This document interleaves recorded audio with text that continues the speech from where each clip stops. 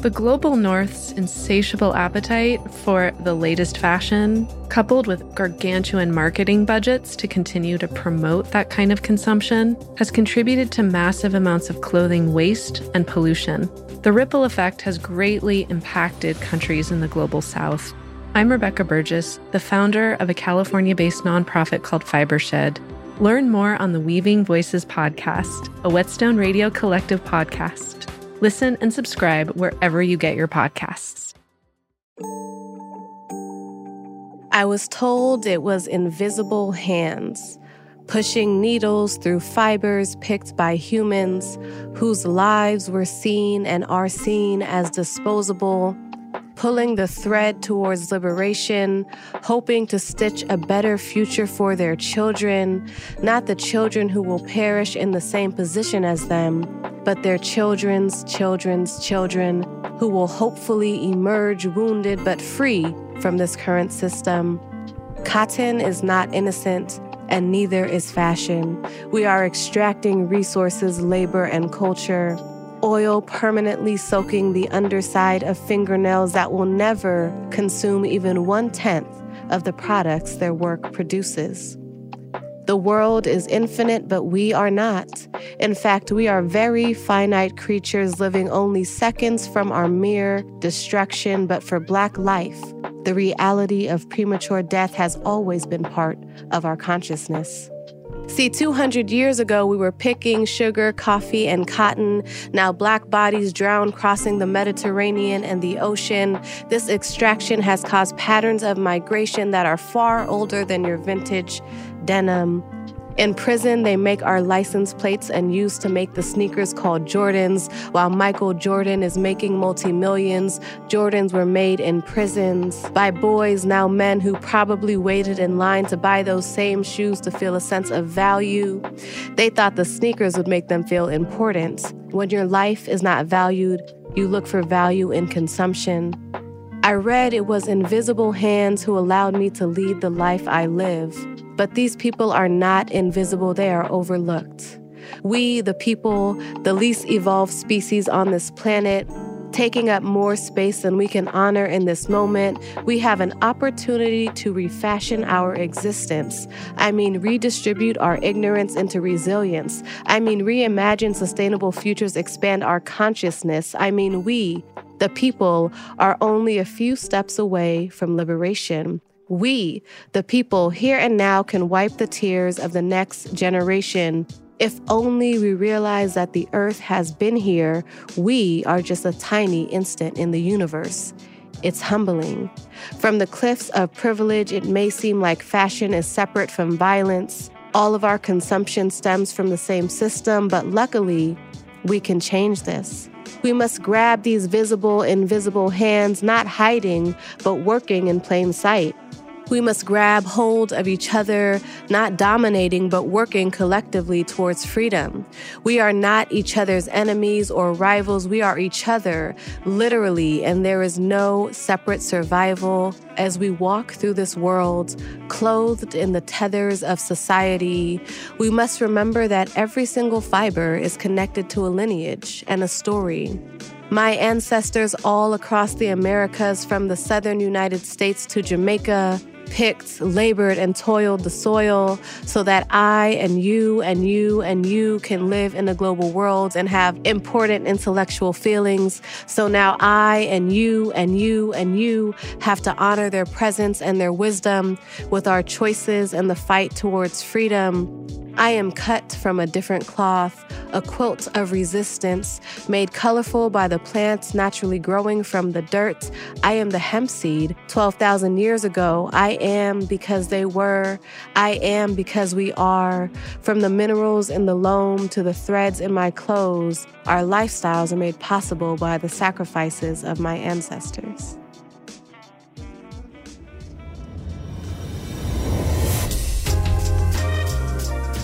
Welcome to Black Material Geographies, a show that explores the stories behind forgotten fibers and the fabrics you think you know. My name is Teju Adisa Farrar, and I'm speaking to you from Lenape-Hoking, also known as Brooklyn, New York. .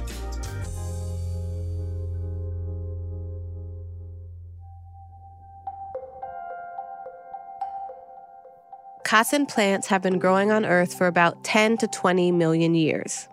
The cotton plant originated in the Indus River Valley, modern-day Pakistan, but was domesticated independently and simultaneously in both the New and Old Worlds by indigenous humans. Cotton is native to tropical and subtropical regions, but is very adaptable, which is why it was domesticated so widely. Most humans in the world have a relationship to the cotton plant. Certainly, every human in the Western world does on a daily basis. From clothing to bedding to furniture, it's even used in the bookbinding process and fishing nets. It is one of the most, if not the most, widely used natural fibers on the planet. But less than 300 years ago, most places in Europe had no or very little access to cotton. For most of the history of cotton cultivation, Europe and Europeans were non-existent or played a marginal role. Cotton is one of the plants that catalyzed British colonialism. The cotton plant's history in the Americas is inextricable from the history of Black people in this region. Cotton and Black humans are central to the overall development of the United States as one of the most powerful countries in the world. Cotton cultivation in the Americas through plantation slavery allowed Britain to take control of the global cotton trade and surpass India as the largest textile manufacturer in the 19th century.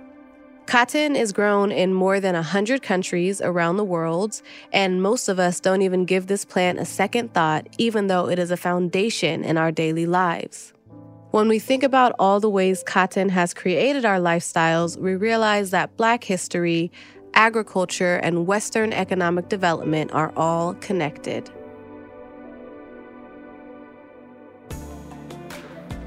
There is no one story of cotton in the Americas or in the U.S. At every stage of cotton cultivation and production, there are stories that have been lost, stories that we don't know, and stories that we only hear one side of. But all of us have a cotton story. I chatted with scholars Shamira Dean Covington and Anna Arabidin Kessin about their relationship to cotton and how it is integrated into the work they do in fashion, fibers, culture, and art. My name is Shamira Covington. I am a PhD candidate at the University of Georgia currently. I'm originally from New Jersey, but I live in Atlanta, Georgia. My relationship to cotton is more spiritual than anything. I study dress and fashion and textiles, and I am a Black woman, so I have a very deep connection with cotton based on my ancestral lineage and my relationship to clothing and textiles. And so I see it as a very spiritual connection and one that is based on heritage. I look at dress and fashion textiles through a cultural lens. So my study of cotton has been, I'll say, holistic, because I am in dress and textiles and I take a merchandising slant. I look at a commercialization of cotton, how it's used in visual material cultures, how cotton has historically been used in the fashion industry, and how it's currently used in the fashion industry. Cotton has a really interesting history, I think, in the fashion industry because it's a very discrete relationship to the fashion industry and it's very disconnected. When you say cotton, you don't necessarily think the fashion industry because of how we view it as glamorous and luxury. Cotton's not always seen as a luxury item, more so now in contemporary times. But historically, cotton is connected to both European colonization in the Americas, African enslavement. It's also connected to indigenous land resources hoarding. And this history is usually seen in economic or historical context outside of how we view the fashion industry now as a very diverse and global marketplace, right? Based on just my research, I've learned that Slavery in itself was a global enterprise, and it's deeply connected to the fashion industry, and cotton is implicated and interwoven in those histories. And so we see that European settlers imported Africans into areas such as the West Indies, Central America, South America. The Portuguese, the Dutch, the English, and the French, they controlled about half of the transatlantic slave trade, and they took much of their human cargo, slaves, and transplanted them into colonies that were created in the Americas. And a lot of that free labor was used on cotton plantations. And cotton really grew the American market in commerce, in fashion, in textiles. It's pretty much what allowed the U.S. to become an industrialized nation. And so the fashion industry, although disconnected and not recognizing these histories with cotton, is definitely implicated in that long legacy and history of slavery and indigenous land theft. Anna's ancestry also intersects with cotton and colonialism, though originating from a different geographic perspective.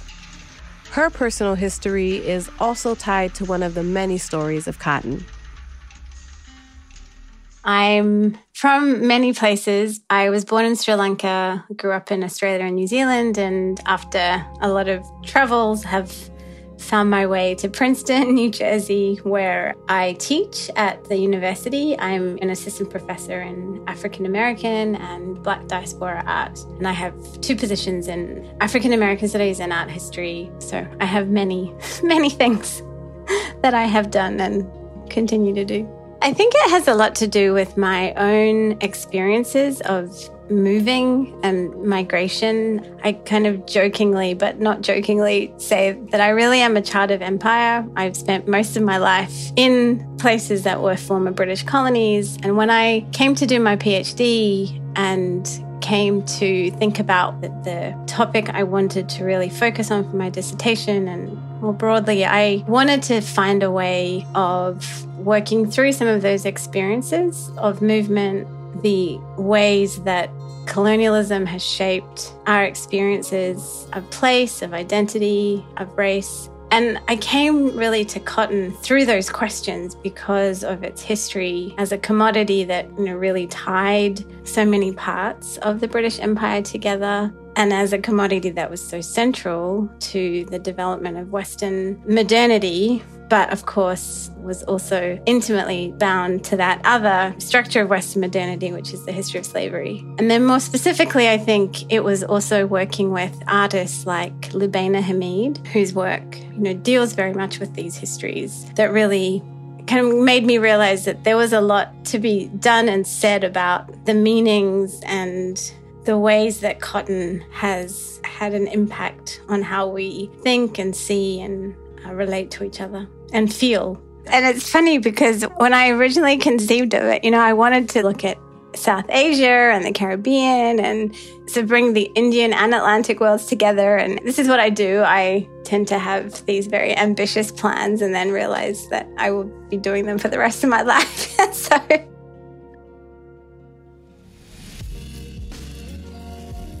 the stories of cotton are inherently global stories that tie together networks and identities across the planet over thousands of years, first through cultivation and then through violence, power, and dispossession.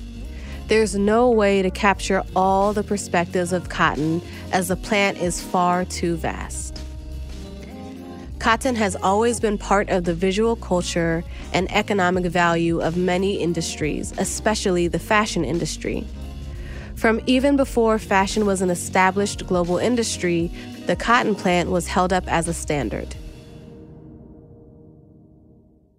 It was like, cotton is like the fabric that connects us or something. Do you ever remember an advertisement with that? I remember seeing that and thinking, this is what people in the 19th century were saying. This is how they were thinking about commodities and the importance of commodities, because they were sort of fascinated by how cotton or sugar or, commodities with a slave history, how they kind of brought these other worlds into their kind of small lived experience in Europe or London or wherever. And so I think all of those sort of realizing these frameworks that we use now to think about connection or, the circulation of commodities and even fashion, this has a longer history, and often it has a history that has a very violent implication for people of color. The fashion industry developed alongside the growing commodification of cotton. This plant not only became deeply embedded into U.S. culture, it also catalyzed the Industrial Revolution.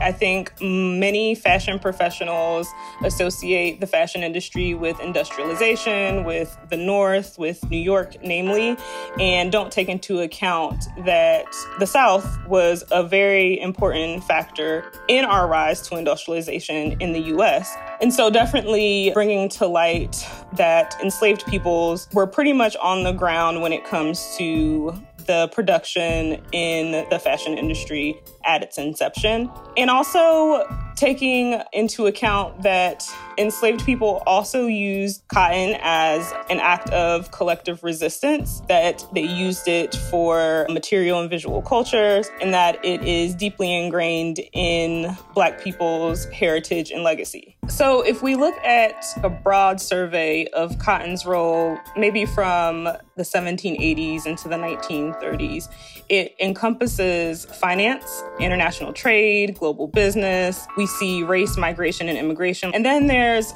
government subsidies and regulations. So there's interactions between the US, Europe, and there's global shifts in manufacturing. We see mechanization come to the forefront in industrialization. And then with India, there's these supply and demand dynamics. And specifically in the UK, there was a demand for cotton as their fashion industry was coming to prominence. Cotton was truly like an empire building of many of what we consider the large fashion areas of the world today.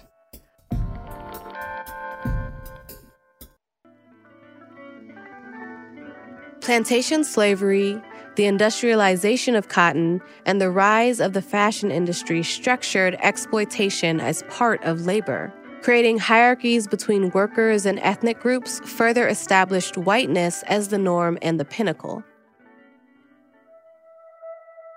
That kind of the idea of the global completely erases lived experiences. It completely erases the exploitation that continues with, in terms of who's working, whose labor is being used and basically thrown away. And this was something that, again, in the 19th century, this was a very specific strategy to kind of not talk about slavery and not talk about the exploitation of Indian peasants. So there was this sense that commerce created this global network which could be celebrated. It was associated with progress and, civilization and what the West could bring. But it also meant that then people didn't have to see the kind of realities of where these objects were coming from. And abolitionists, people like Frederick Douglass, they were very, very careful to unpick that kind of relationship. And there was an abolitionist called Henry Garnett who travels to the UK, and he's very, very careful to explain to British audiences where these objects come from, like the sugar, the cotton, just to kind of really emphasize to these audiences that they're implicated in these commercial networks and in these forms of exploitation. And abolitionists do try to actually produce free labor cotton or free trade cotton, and they try to boycott the use of slave-grown cotton. They also do it with sugar. So they try and grow cotton locally, and there are some dresses and some collections in Philadelphia that we have still as an example of some of those initiatives. They didn't last for very long, mostly because of the expense.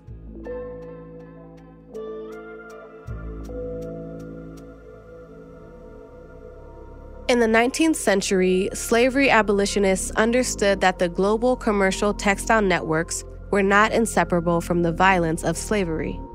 So initiatives developed to attempt to grow cotton without the exploitation of Black people and to grow it locally so that they were not dependent on the colonial global networks. Growing cotton locally could also support less environmentally extractive practices that plantation slavery perpetuated. Cotton plantation slavery degraded and shortened the lifespans of Black people. It simultaneously degraded the environment and decreased soil health. The agricultural processes of cotton cultivation on plantations was derived to maximize profits, which led to ecosystem erosion and climate destabilization. The current climate crisis is derived from this dual history of exploiting Black people and the physical landscape after having displaced the original stewards from their land.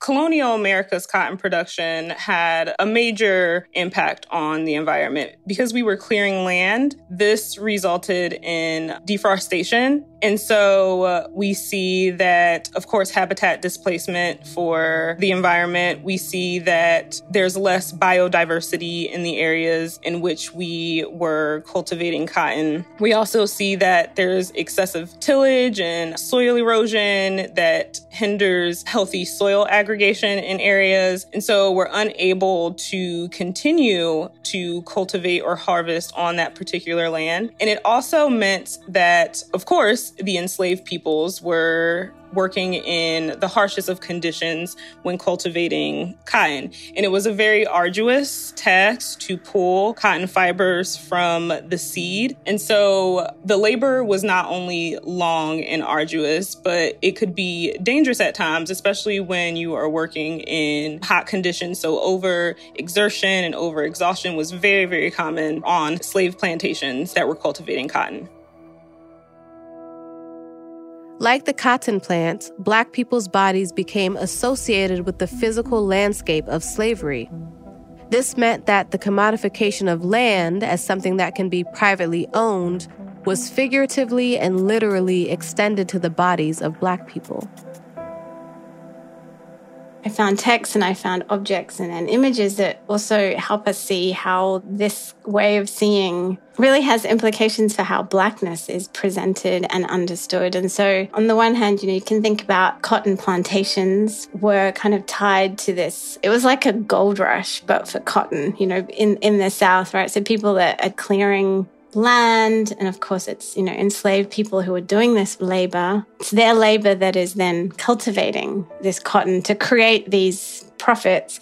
And then of course it's, as Frederick Douglass, reminded his audiences, it's the value of an enslaved person was completely connected and even reliant on the value of cotton. And of course, that's not just kind of in terms of how they were bought and sold on the slave market. It was also in terms of the profitability of their labor. So enslaved people's labor was measured in pounds of cotton. We've all seen, right, those images of enslaved people and also sharecroppers picking cotton with the sacks kind of trailing behind. Those bags were a way of measuring Black labor. And then on top of that, enslaved people were clothed in very coarse, cheap cotton clothing that was made in the North. So the cotton bales would move to the North and then be sent down as Negro cloth. It was also called Lowell cloth. An older term is Osnaburg, but yeah, there were all these different kinds of terms. But Negro cloth was the most common. And because of particular sumptuary laws regulating enslaved people's dress, this cloth had to be coarse and it was meant to be kind of plain and dull, and it was very cheaply made. It was a sort of very basic plain weave. But that also had an impact, I think, on how enslaved Black people were literally seen. This type of cloth was a kind of uniform, but also I think visualized their value as property and as objects. So in that sense, I think there's a very intimate connection. Black people's relationship to the cotton plant and cotton fibers are not just mired in violence and exploitation. Tropical West Africa has a long lineage of cotton cultivation and textile culture.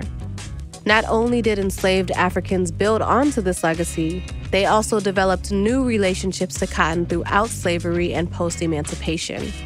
It was used for utilitarian purposes and as a mode of resistance. Black folks have always used cotton in both functional and artistic forms. Like essentially there's a need for warmth and comfort. So Black folks would use cotton to warm themselves with quilts. And they were also tasked to spin, weave, sew quilts for their white mistresses and masters. But because of that, they became highly skilled makers of quilts and bedding and creatively used cotton to care for themselves. They produced quilts with hidden encoded messages, particularly during the Underground Railroad, and these quilts could communicate coded messages to other families, other Black folks. And one of the most prominent quilt makers, Harriet Powers, she was born into slavery and she survived through the Civil War.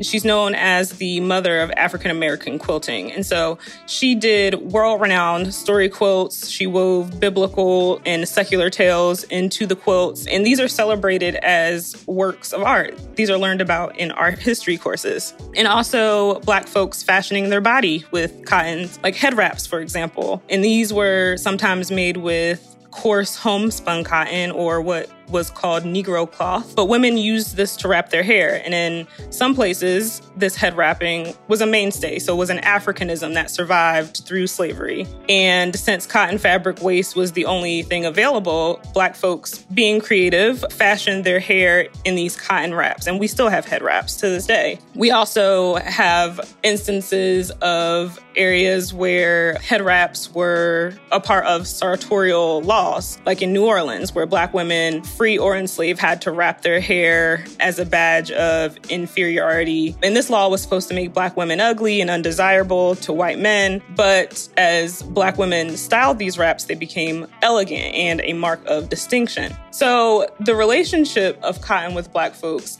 it's a hard history and hard legacy, but we've also used a lot of that spiritual information, I'll say, to also empower ourselves. In the many stories and histories of Black communities in cotton, ingenuity and sustainability as survival are clear themes. Before upcycling was a thing, Black women were using cotton fabric waste to create textiles because that is what was available to them. So when we talk about sustainability, we need to also discuss these stories of Black women being sustainable out of necessity. Because we can't keep just talking about it. I think calls for sustainability are, in my opinion, in the fashion industry especially, way too late and going far too slow. I think that clothing and dress is imperative to self-expression, especially Black self-expression. But the fashion industry is violent. And we need to stop supporting an institution that doesn't support us, full stop. It's harming people in the environment every day. And this is its legacy, as we know, through cotton. And that's just one fiber. And I don't think we can expect change out of the fashion industry this late. And so my hope in doing this reparative work is one that is more swift than it has been going. And I think that just calls for a complete overhaul of what we consider sustainability or environmental justice or racial justice in the context of fashion. For me, fashion and dress, clothing, it's a part of our social capital, of Black social capital, right? Because we've historically used our bodies as a means of empowerment, as a means of resistance, and that includes the ways in which we fashion ourselves. There's our hair, there's our clothing, the colors that we choose to put on our bodies. These are all things that represent our cultural heritage, and they always have. It's always been that way for Black folks because we live in a society that has deemed the way we look and be and are as wrong. So the connection between clothing, fashion, is a part of our heritage. And I think that the iterations of Black representation in the fashion industry has been exploitative historically. The fashion industry has used Black people, our heritage, our bodies, our protest movements for capital gain. And they've not done the reparative part of that. And so essentially, most of what the fashion industry supports around us is for their own capital gain. And I'm a lot more interested in safeguarding our cultural heritage and ensuring that we are the profiters of that, as opposed to the industry taking and continuing to take without giving. I know that when the fashion industry takes something and deems it a commodity, it loses all connection to where it originated. And I think that's by design, right? When we see a designer take something like hoop earrings and make it, high-end luxury fashion on purpose, there's no connection to where that style actually came from, which is like Black and Spanish girls in the hood deciding that they want to be ostentatious in their jewelry. And I don't know why that is, aside from just plain erasure and exploitation, as the fashion industry does.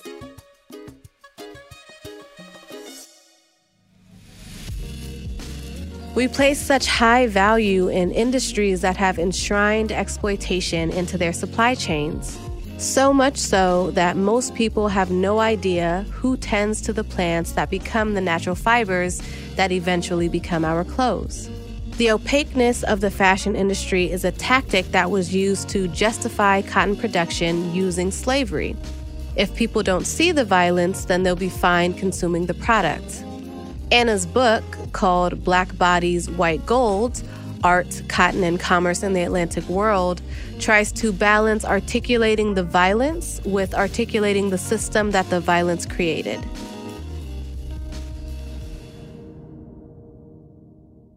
It's difficult, violent imagery. I was very aware that there's a danger of reinscribing that violence simply by recounting it. And so what I really also wanted to show with using these contemporary artists, but also looking at how 19th century Black actors and abolitionists and, artists were trying to redefine value.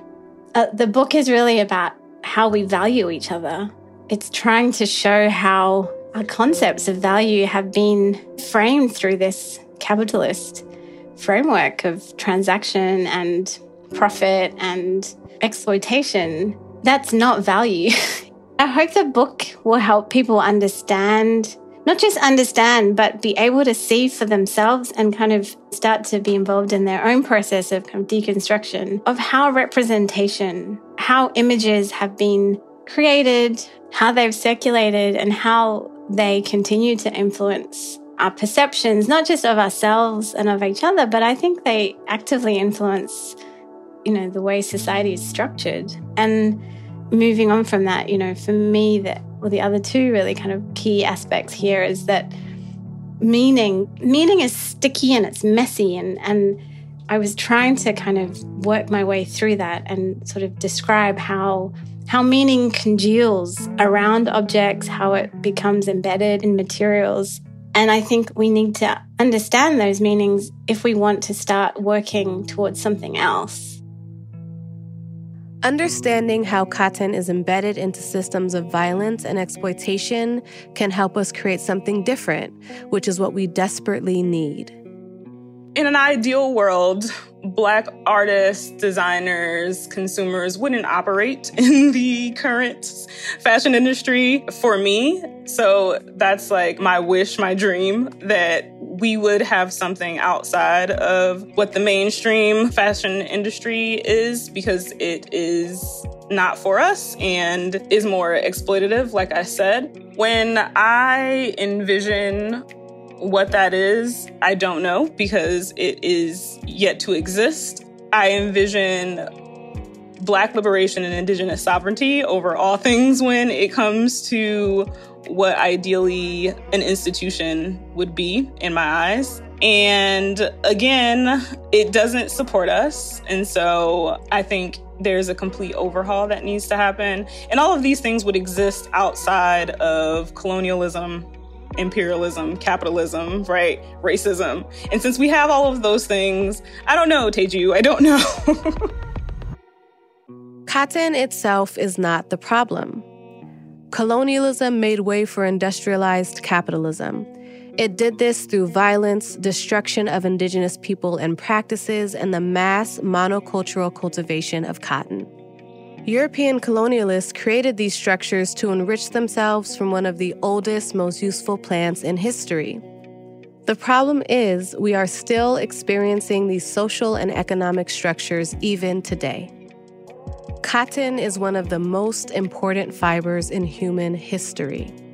We all contribute to cotton futures and the cotton present. Understanding the links between the cotton plant, colonialism, and capitalism can help us create more sustainable production and honor the legacy of Black people whose labor, ingenuity, and knowledge created the economic foundation for this country.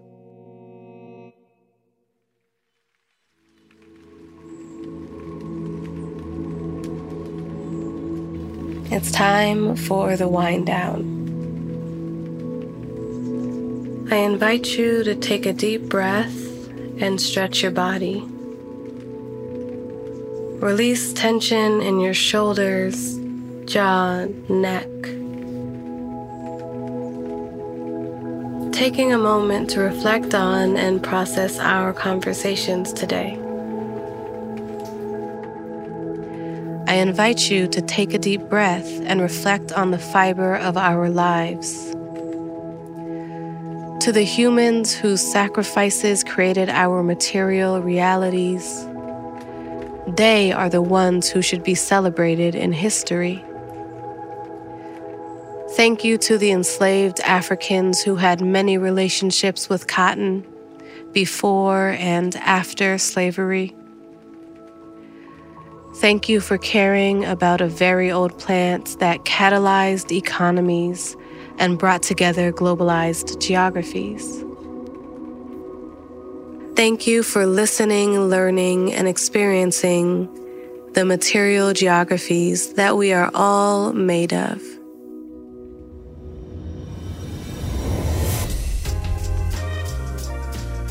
You can subscribe to Black Material Geographies anywhere you get your podcasts. Black Material Geographies is part of the Whetstone Radio Collective. This podcast is a team effort. Thank you to the Black Material Geographies team, my producer, Tiffany Rogier, audio editor, Ray Royal, composer, Philip Kalechi Namdi Iro, researcher, Haven Obasalase, and intern, Kai Stone.